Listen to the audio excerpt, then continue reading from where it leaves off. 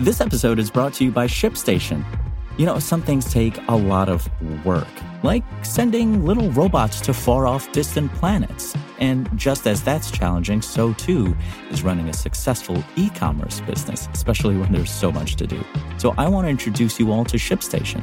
Now, I love using ShipStation because of its easy-to-use dashboard, which makes managing orders and printing labels a breeze and super smooth. Oh, and the customer service is just out of this world.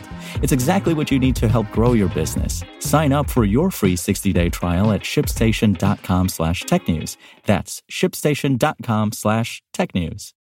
A city judge pauses minimum wage increase for DoorDash and Uber delivery workers. It's Monday, July 10th, and this is your New York Daily News. A New York judge on Friday hit the brakes on a planned city-ordered raise for food delivery workers as he considers a court challenge to the wage hike. The temporary restraining order issued by Justice Nicholas Moyne of Manhattan Supreme Court arrived with the long-awaited minimum wage rate scheduled to take effect next Wednesday.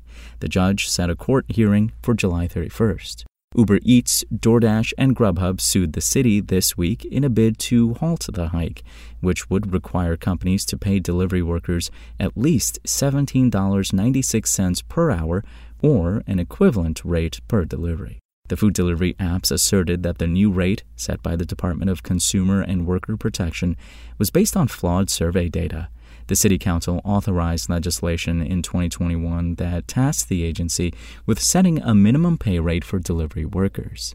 The commissioner of the Consumer and Worker Protection Department, Vilda Vera Mayuga, said in a statement Friday that she was extremely disappointed that the apps are delaying the implementation of the minimum pay rate. These apps currently pay workers far below the minimum wage, and this pay rate would help lift thousands of working New Yorkers and their families out of poverty, she added. We look forward to a quick decision. Food delivery workers currently earn around $11 per hour on average. The city's minimum wage is $15. The workers have historically been treated as independent contractors, not company employees, depriving them of a minimum wage. Grubhub said in a statement that it was pleased with the judge's decision today to delay implementation of a rule that, if allowed to stand, will have serious adverse consequences for delivery partners, consumers, and independent businesses.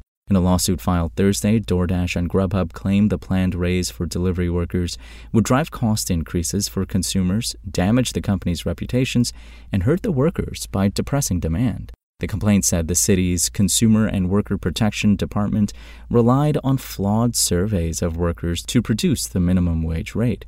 DCWP had prejudged the outcome of its rulemaking process all along and had set out to ensure increases in delivery worker pay as opposed to studying objectively what an appropriate minimum payment standard for the industry would be, the lawsuit said.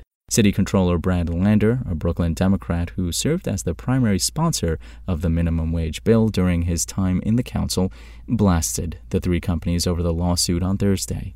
No surprise that Grubhub, DoorDash, and Uber are out to extract every penny they can from the delivery workers whose labor they rely on, Lander said in a statement. For updates on this story and for the latest in New York City politics, visit nydailynews.com and follow us on social media at nydailynews. Thanks for listening. My name is Imran Sheikh, and we'll talk more tomorrow. Spoken Layer.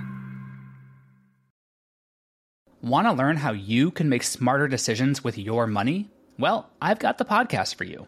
I'm Sean Piles, and I host NerdWallet's Smart Money Podcast.